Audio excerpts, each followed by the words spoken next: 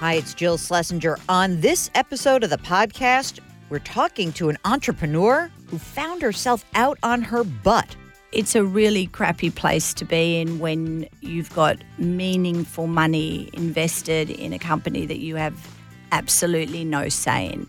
If I had have known that there was a chance that I wasn't going to be involved in the business, I would never have written that check back in. Welcome to the Jill on Money podcast. We are presented by Marcus by Goldman Sachs. So this is the program where we do provide unconventional and entertaining insights on your money and your life. Today, we have a wild story. Reagan Moya Jones built a $100 million business and then got kicked out. She's written a book about the experience. It's called What It Takes. Here's our interview with Reagan Moya Jones. You're listening to Jill on Money with Jill Schlesinger. Reagan Moya Jones joins us. Welcome to the program. Thanks for having me. Okay, so we start every show with a very simple question. Okay. Best financial decision you've made in your life? Best financial decision? Probably around property. Oh, yeah? Yeah. It's not starting the company? Come on. Well, that, obviously, but I thought that was just too obvious. Okay. Yeah, that worked out really great for me, despite the fact that it was never about the money.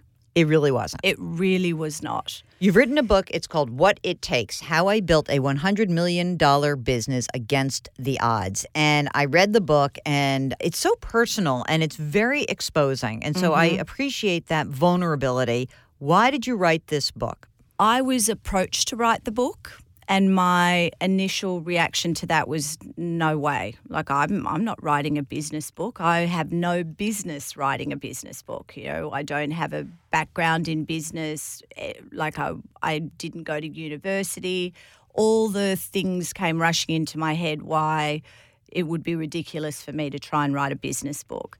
And my now agent, who was the person who approached me about writing the book, said, no, that's not the book I want you to write. I want you to tell your story. I've read interviews that you've done. I think your voice is very real, and I think that there's a need for that. So when I thought more about it, I thought, well, I'm a very average person. I'm rolling my eyes, listeners. But the thing is, everyone rolls their eyes, but that's only because I've accomplished what I've accomplished. So in terms of if you met me before I had built Aiden and Anae, on paper, I was less than average. You know, I had no degrees. I had no real career path. Wait a minute. You were a salesperson, and you were a good salesperson. I was always very successful in sales, but I was never taken seriously enough to be, you know, promoted within the organizations that I used to be very successful from a sales perspective at. Okay, so born in Australia, bounce around, you do that weird Australian thing, like, let me just travel the world for a year or whatever. Put a backpack on our backs right. and off we go. Let's go. Yeah. And then you're in the States, right? This all starts when you were in the States and you have a baby. Yes. And tell us about this product. By the way, I'm not a parent. I had no idea anything about this product. But Mark, the producer, he's freaking out. He's like, oh, my God. I hope she's on good terms with the company. I want that product. Like, he loves this stuff. I wish I had have known. I can still hook him up. He's it's going all to right. get hooked up. I'll get you sorted, Mark. It's all over the registry. You're all over their baby Yes. registry. He and his affianced are due in weeks. Fantastic. That's why he looks so bad now. Number one, well, wait till they get here. My God, if you look bad now, you're in for a world of pain when the baby arrives. And it's only one and you have four. Four, I know. Jeez. I was a glutton for punishment. Okay, so what is the exact product that was the spark here? It was a blanket for all intents and purposes, and it was made of a material called muslin, which is basically an open gauzy weave fabric. It's a big piece of fabric, 47 by 47 inches. And back home in Australia, when you have a baby, you use 10 of them a day because they're multi-purpose. You swaddle, wrap the baby in them, use them as stroller covers, nursing covers, tummy time, all the things They're you washable. Well, Or are that's they the best disposable? part. The more you wash them, the softer they get. So they're one of those things where, they really stand the test of time. But it was the combination of, I think, being truly the right thing to use to swaddle your baby, that it was a multi-purpose product. So when I tell you that every Aussie parent used 10 of them a day when they had a baby, when I went looking for them in the States when I had baby number 1, I just couldn't believe that no one had ever heard of it. So I got my sister to send me over stuff from Australia.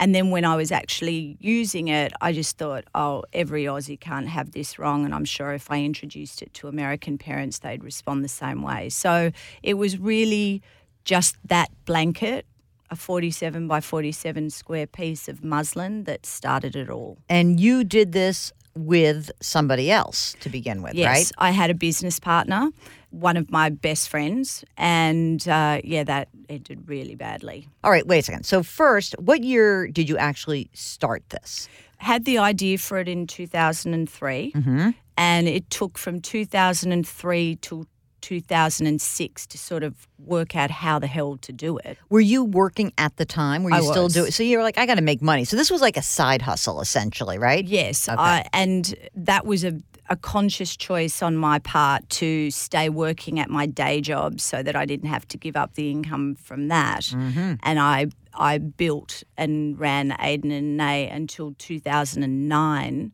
of a night after my daughters had gone to bed. Unbelievable. And also, so you guys are working together as a side hustle for a few years. How long did that relationship last? Claudia left the business in 2008. So it was early 2008 that I got the email from her saying, hey, I don't believe in this business anymore, and set out terms of what it was going to take for her to go away. How did you feel when you got that? I was devastated, more so on a personal level, because she was one of my best friends. To put it in perspective, Claudia is Jewish, and her husband had made me the legal guardian of her children. God forbid anything happened to them. That's how close we were. So when this happened, I said, what are you doing? And what was she? What was motivating her? You know what, Jill? I don't know. Because I really did initially think it was just she didn't believe in it. There was a huge disparity between our financial situation. Her and her husband had plenty of money, and Marcos and I didn't. So it got to the point where we could not keep up with the amount of money that was going into the business that they could. And so we started to borrow money off Claudia and her husband husband's family, actually, at 10% interest. But I think that made her husband more uncomfortable than it did her. But nevertheless, I think that was truly the catalyst for the demise of our partnership. So she leaves. What do you do? I have a nervous breakdown. Stop it. No, you say that in a joking way, but you still have a business. You have a possibility. In hindsight, and actually I don't think I've said this before, in hindsight it ended up being a great thing, because I am a firm believer there can only be one true leader in a business.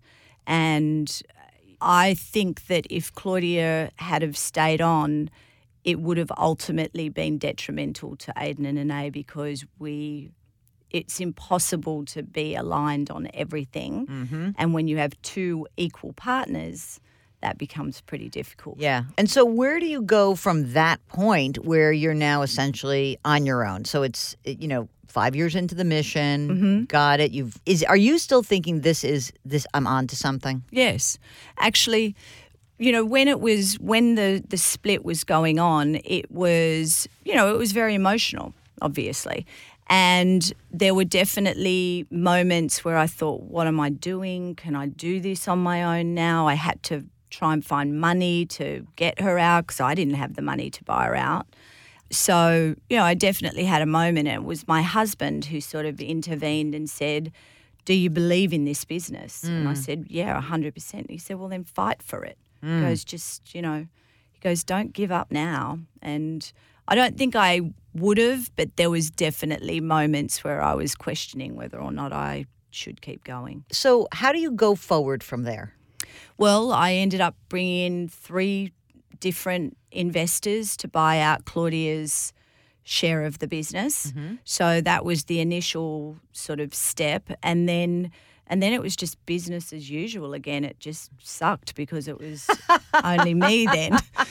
So the workload doubled for me. But what point do you start to say to yourself, this doesn't suck so much, it's actually happening? You get her out, you buy her out, you got the money there. But when are you starting to feel more confident? I never didn't feel confident about the business. It was overwhelming in terms of the workload coming at me, because you got to remember, I still had a full-time day job and 3 children at that point. And then you actually had to have another one also. Yes, I did. God. Glutton for punishment, right? 4 girls. 4 girls. Yeah, 2 teenagers now that are doing my head in. But that's that's the next another book. radio show.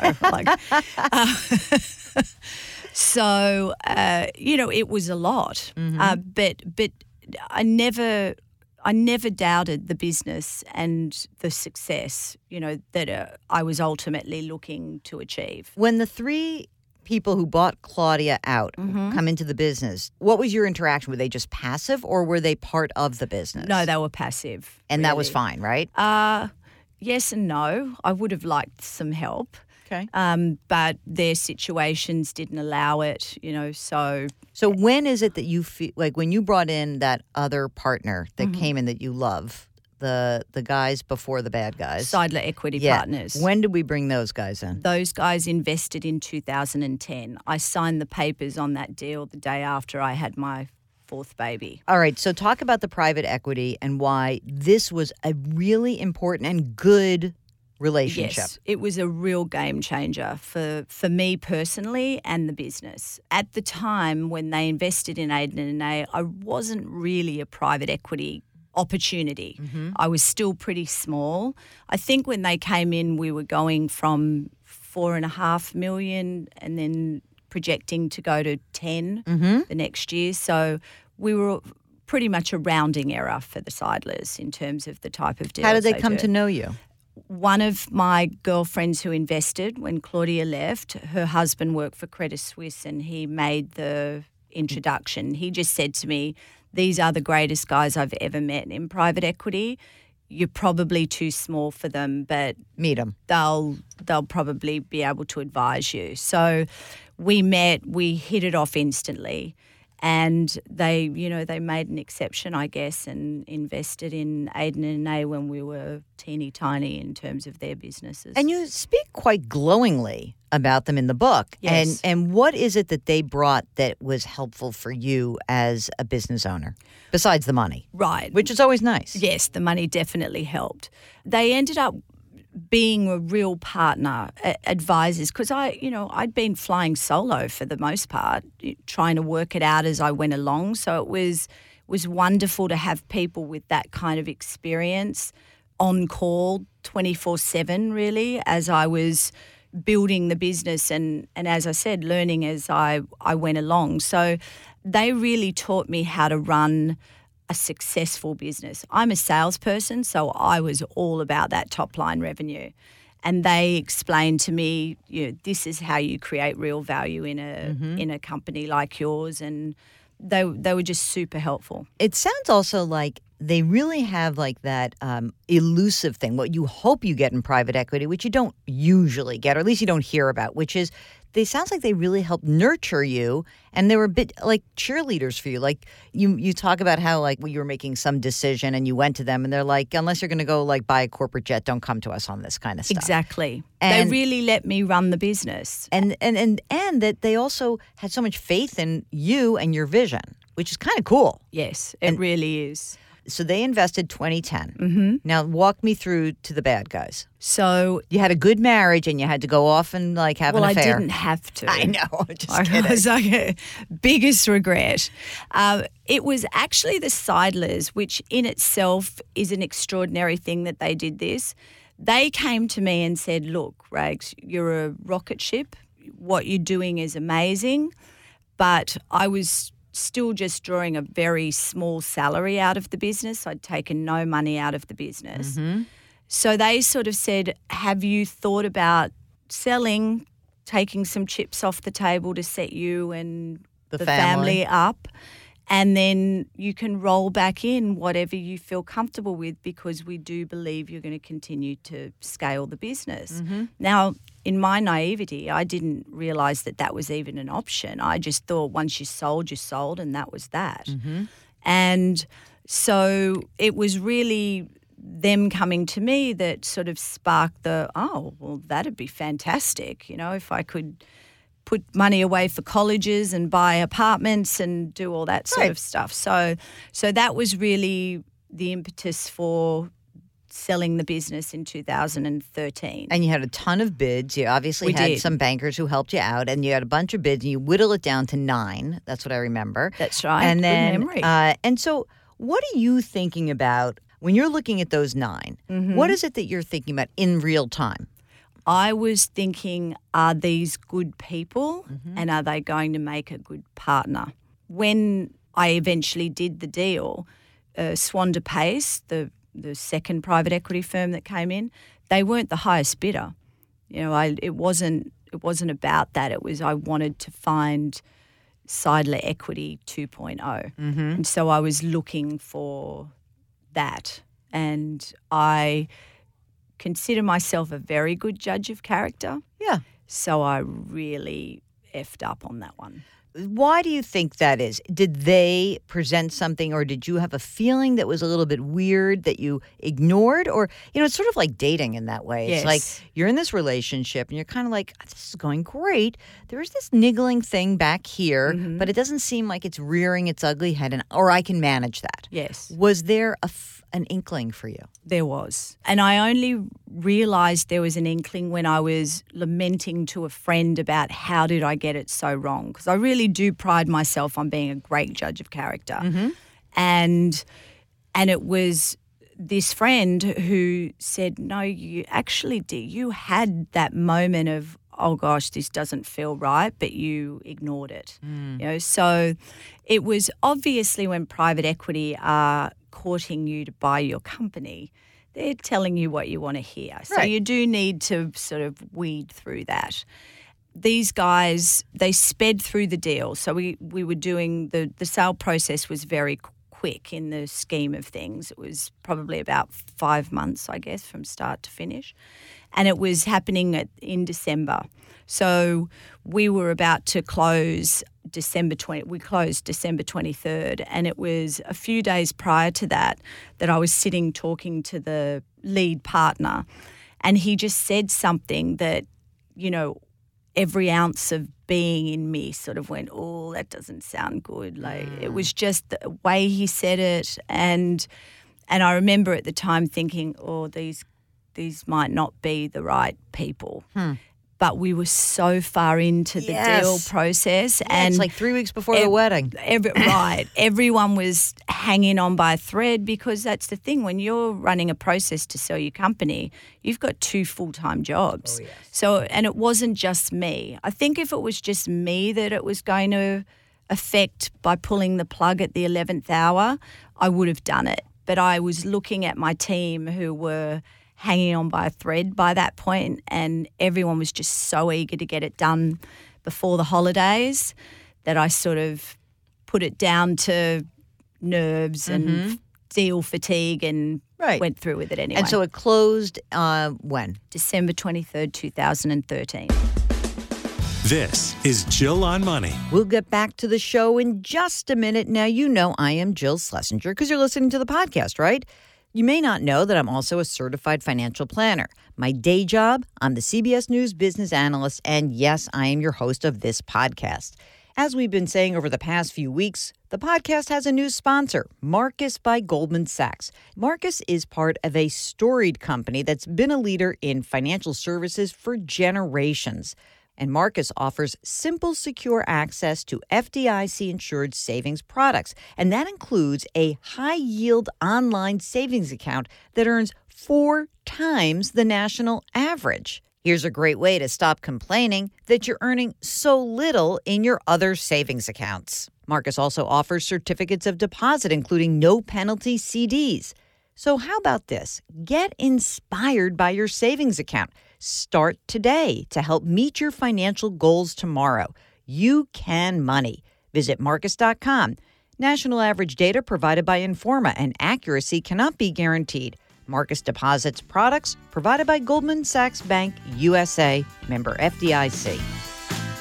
And now back to our interview with Reagan Moya Jones. Okay, so now it's 2014. You probably went to Australia. Mm-hmm. You're like doing your body surfing at Bondi Beach or whatever else you're going to do.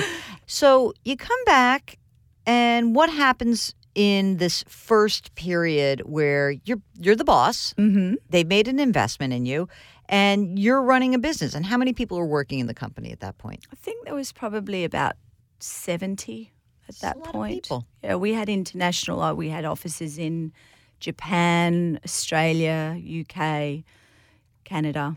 So you have the money. Mm-hmm. What do you want to do with this money? Well, first of all, you get your family set, right? And then you plow money back into the business. That's right. Okay. And now talk about operating a business now with more money. What is it that you obviously said, here's what I want to do with your money if you invested. What happens at that point? What do you do with the money? It was all about scaling, being able to hire people that had expertise in certain areas, and just the money was going back into the business. So I just want to read one thing that I dog-eared about this. 3 months after the sale, the first, or should I say second, glimmer of trouble with this partner surfaced. And you write, I had made the decision to fire our head of sales because it was clear that we needed someone with a different skill set as the company entered the next stage of growth. And I didn't tell, this is a pseudonym, Chris, before I did it. And you had assumed, like, hey, this is like the other guys, my partners, they just do your thing. And you say he was furious, and he says, and this, you quote him, how dare you, he said, you're not allowed to make decisions like that without consulting us. Yes. That had to be like the crucible. That had to be like the moment where you're like, uh-oh, yes, I'm in deep doo-doo. It was. I was livid. And I didn't understand it. They didn't even know this person. It just didn't make any sense to me why they would need to be involved in something like that. And what made it even worse is I really, really liked that person. Lovely, lovely man, really liked him. So it was very difficult for me to let him go. That wasn't an easy decision. So to then be, scolded for doing it like a schoolgirl didn't sit well. Didn't fly. And so you actually had the cojones to go to Chris and say, like, what are you doing? Right. And how did he react to that? He actually sort of backtracked and said, oh, I did it. And I said, but every time you speak to me, I feel like a petulant schoolgirl. Mm-hmm. And, I said, you just wrote a very big check for a company that I built from scratch. So at what point does that actually equate to I might actually know a little bit about what I'm doing? Right. And at that point, I always wonder when I hear conflicts like this is not an unusual private equity story, common. right? People don't talk about it. I think there's shame, embarrassment. I know full well when I tell people that I was fired from my own company that there's an element of, oh, wow, she must have really screwed that up. Yeah. So at this point, it has hit the fan. It's kind of, in your mind, is it all over for you? Or are you like, I'm dead man walking right then and there? No, definitely not then and there. I actually thought that having had the conversation might change things a little bit, but they didn't. And it just continued to be a very stressed relationship from very early on. And they're questioning your board pick, and they're saying no to every. And I thought that was interesting. The woman who you had said this person should be on the board seemed incredibly qualified, and she comes back to you and says, "I had a conversation with this guy, and he's basically the most unprofessional conversation I've ever had." Was exactly what she said to me. And I didn't know this woman. We weren't friends. We had been introduced by a headhunter who thought she would make a good board candidate for Aiden and Anae. And so there was no personal relationship. So the fact that she felt compelled to pick up the phone after that call and tell me just how bad it was. And I remember she said to me, I just hope you've got an exit plan and a good lawyer, Reagan. Oh, my God. But at that point, I knew what I was dealing with. I was not remotely shocked by that. You continued to work, you build it up, and at what point were you told that you will no longer be acting as the CEO of the organization? I was told that, and by phone call, by the way. They didn't even bother to come in and sit with me face to face to fire me. They told me that in November 2016. And at that point, the company is still humming along, right? Yeah, there were definitely some hiccups. But right, it's a business. It's a business. It's normal. You know, I'm not sitting here in any way pretending that I didn't make mistakes along the way, but I don't know any CEO that doesn't make mistakes. So Aiden and Anae's revenues continues to grow to this day. That's never gone backwards. So, yeah, I got a phone call, and what they exactly said to me is, now we've acquired, because Aiden and Anae acquired another company, now we've acquired that company. We don't think you're capable of remaining as the CEO now that we're combining the businesses, and we need to hire a superstar CEO to do that. Not the CEO that we bet on originally. This is what's like crazy making, I'm sure. Yes. And you were the one who's flagged this as a potential takeover deal, the company they bought. So it wasn't like they came and said, we've got this great deal. You were the one who did that. I did. I had my eye on that company for even back when the Seidlers were our investors. I had said, if that ever comes up, I think that there'd be some synergy there that I could do some great things with, and be a great acquisition. But at the time that we acquired them, I wasn't on board with it. It's so interesting because from the moment they told you you're no longer the CEO to you actually leaving the company, there's this purgatory period, which seems horrifying, that's exactly what it right? was. So it's like you're acting CEO because they don't hire anyone for a while. How long did it take them? Well, that happened in November, and the new CEO came in I think it was August. And then he lasted 5 weeks or something? Yes. Ridiculous. Okay. But that period, it's exhausting. So how are you managing this? Who's your go-to person? You got a husband, but it's like, where's your release valve? Well, I couldn't tell anybody in the company. They'd actually said that. They said, you don't need to be sharing this because it's going to take us some time, and you're still the CEO until we find the new CEO. And I said, well, what's my role going to be? Well, we can't tell you that. We have to wait. That'll be the decision of the new CEO. I went, well, that's fair. So there wasn't really anyone to talk to about it. I talked to my sister, but it was no one on a business Like, no, you level. don't have a mentor because you can't tell anyone outside of the company. Right. There's no one in the company you really trust because these guys are schmucks. Right. So this is like terrible. And I was trying to distance myself a little bit from the team because I knew that I was now a target of their. So I just knew that anybody who was really Team Reagan Could be at risk. Could be in, yes. That's interesting.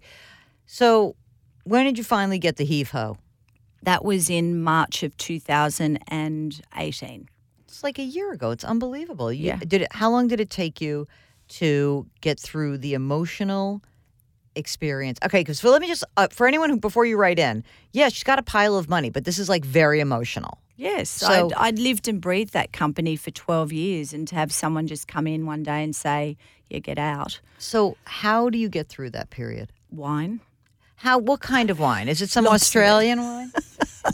Do we have to go to the southern part of the wine country and south of Sydney? Isn't that where the wine is? Actually, I wasn't that fussy during that time. As long as it was wine, it was enough for me. $2 chuck. Yeah, exactly. So really, like, look, every business person, small business person, and now you were like, I would say that's beyond small business, pretty big business.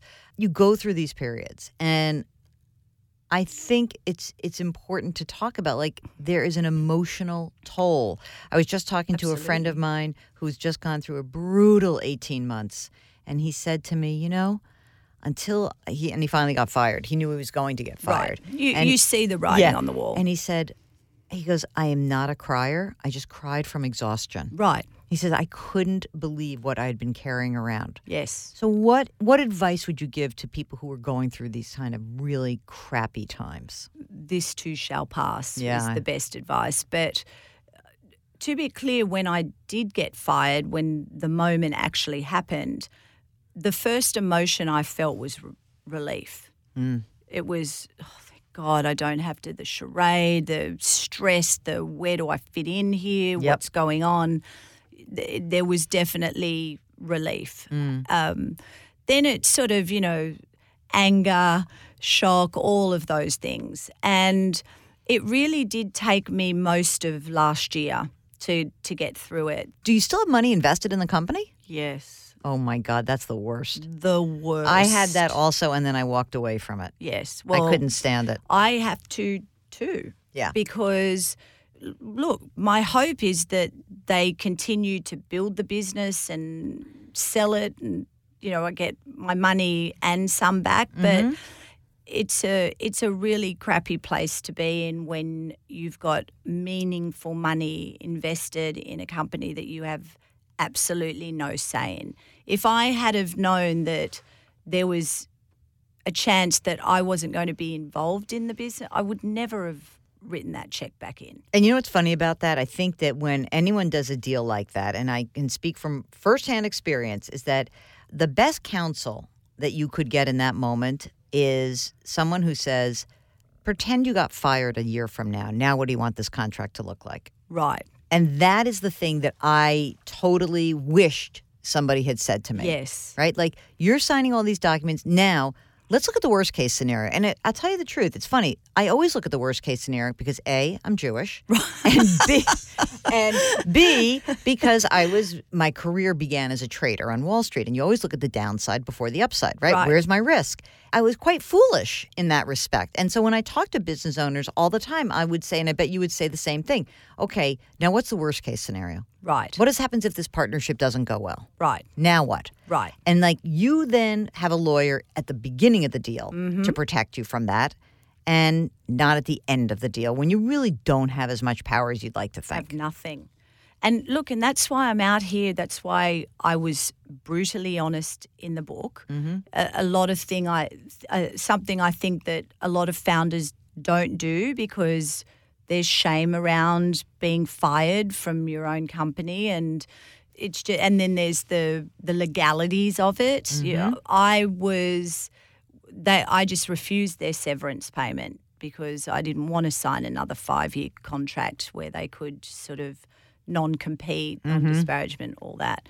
So, but I've done this because if I can just help one other founder, entrepreneur, not have to experience what I experienced, then it's worth it. Also, this is like free therapy. You wrote the book. You got it all out there.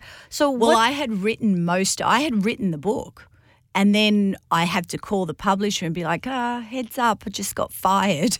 So that's a better book. They had well, that's what I said. I said, no, it's going to make for a great last chapter. I had to go back and rewrite the end of the book after I was fired. Oh, my God. All right. So what is next for you? It's 2019. You're on book tour. But what gets you moving right now? What excites you in your work world? Well, I like building things. I realised that. So having started that business at my kitchen table, very scrappy sort of startup, as most startups are, I realised that when we had got to the scale that we did at Aiden and Anae, that I wasn't having as much fun. Now, I've been criticised for that because that I'm vocal about that, because everyone wants us women to sort of get to the top, stay at the top.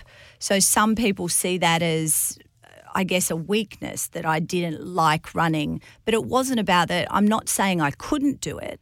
I just said I didn't enjoy getting out of bed every morning as much as I did in the early stages to do it. Right. So I realised that definitely the building and the innovative part of starting a business is what I'm truly passionate about. So I've just started another business. Oh, really? What's that? It's you're going to laugh hard at this. I am now the co-founder of a premium moonshine company. Okay, I'm all over this. Hold on a second. Mark, did you hear that? Premium Moonshine Company. So okay? when I bring in the Aiden and Anae stuff for you, I'll bring you both in a bottle of St. Luna Moonshine. And where is it distilled? It's distilled in North Carolina. Our distiller, though, I met in Memphis. It's a fabulous story. It's in the book, but it's a long story, so I won't go into it now. But it was very much a universe moment where he was dropped in front of me at the exact right time. And so now he's our distiller. And he had been working on this moonshine recipe for over a decade and, said to me, I've got the best moonshine. Okay, let's have a definition here. What is moonshine made of? Well, it's a grain alcohol. Right. And it sort of came about during Prohibition. Yes. And the reason that it became such a high alcohol content was because it was not being made in controlled environments. It was being made in the woods. Right, and in the bathtub. In a barrel. Yes. Yeah. So that was sort of the start of moonshine.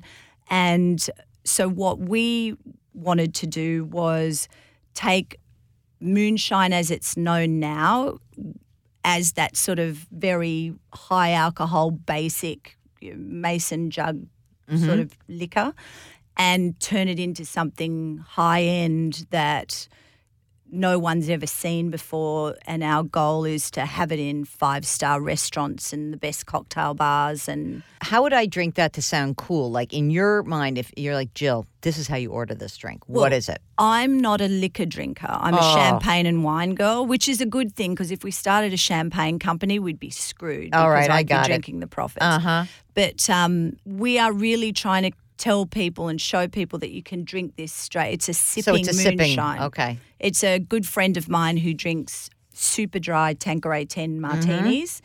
When he tried it, he said to me, "Oh, Reagan, this is like gin and tequila had a baby." Wow. All right, I'm in. It's a very interesting flavour and we're super excited about it. We've already won 2 medals. We won a gold medal at the San Diego World Spirit Competition a few weeks back and a silver medal at the San Francisco World Spirit Competition. So it's a great, great product. And we're already in Jean-Georges restaurants here and employees only. We're on their cocktail menu. So, and you're soon to be in the Jill on Money liquor cabinet, which is very exciting. Absolutely. Mark and I do tend to, well, he likes wine. He and I do like amber liquors, so we like our bourbons and our ryes and our scotches. But heck, You'll like this. I had a nice Tanqueray 10 on the rocks last night at a benefit. Well, this is a form of whiskey. Like moonshine, it's a white whiskey for all intents and purposes. But this is the what Scott's come up with is a molasses and rye, but it's charcoal filtered, super smooth. Full disclosure, I've drunk half a bottle and woken up the next day just fine. Really? Really good. I'm intrigued. Okay, before we let you go, first of all, congratulations on the book. Thank you. Congratulations on the success of this company that was pulled out underneath you. But it's still there, and God bless it's there. Still has my daughter's name on it. Exactly. Couple questions before we finish up. Claudia, friends or not friends? Oh no! From the day she sent that email, I've never spoken a word to her Oh my again. God! I want to put you guys in the room together. Can't we all go to therapy? I'll be your shrink. I want you guys to be friends I again. think there's too much water under that bridge. All right. Never again since she pressed send on that email. Not my choice. I said, "Can we talk about this?" But she's done. She was done. Okay, that was sad for me. All right. You made a great investment. If that was the best, was the worst the sale to that's the worst. 100%. That's your worst financial. That's the worst decision I've ever made in my life. Forget financial or it was just a very, very bad decision. Well, I am sorry for that. Now, let's also finish up on a high note, which is these 4 kids, they're doing great, right? 2 of them are teenagers, so they have their moments. As I tell you, I like the 4-legged children that I have. They're Yes. really much easier. I have 2 of them too. What kind? Bichon poodles. Oh, very fancy and foofy. Yeah. Are you excited for this next phase? You seem very pumped up. So it's like this is an interesting time that I'm talking to you because it's like a sort of this new period. It seems like a lot of, you have to talk about the past quite a bit, but once you get off book tour, it'll be with you, but it won't be you. Right. Right? Exactly. That's a perfect way to describe it. It is therapeutic. It's out there now. It's scary because it's a very raw, real book. I don't hide behind anything. So to put yourself that far out there is a bit nerve-wracking. I think it's great. And I tell you what, I think that as also a former woman business owner, I'm a current woman, but a former business owner, I really do appreciate that when you say, you know, I know that I'm supposed to want da-da-da-da-da. You know, I don't know whether that's a male or female thing, but I think it's really good to know what you want. Right. Why is that a bad thing? To me, that's like a really great gift of all of this, which is, hey, you know what? I don't want to run a mature company. That's not what I want to do. Right. And I don't want to be the person, I like doing this, so I'm going to do that. Right. And thank God you have enough money in the bank. The kids are going to go to college. It's all going to be good. Right. So your kids will be the first generation on your side to attend college. Yes. Because you didn't. No. Did your sister go? No. Oh, my God. My sister left school at 15. Come on.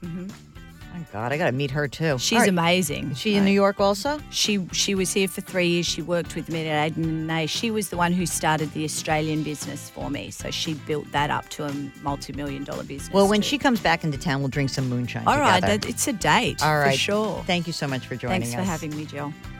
Thanks to Reagan Moya Jones for joining us. Remember, we drop new episodes of the podcast every Tuesday and Thursday, and sometimes a bonus one on Friday, too. You can subscribe to Jill on Money on Apple, Stitcher, Radio.com, Google Play, anywhere else you find your favorite podcasts. If you'd like to get on the program with us, just send us an email. Ask Jill at JillOnMoney.com. Our music is composed by Joel Goodman. Mark Talercio is our executive producer. We're distributed by Cadence 13, and the show is presented by Marcus by Goldman Sachs. See you next week.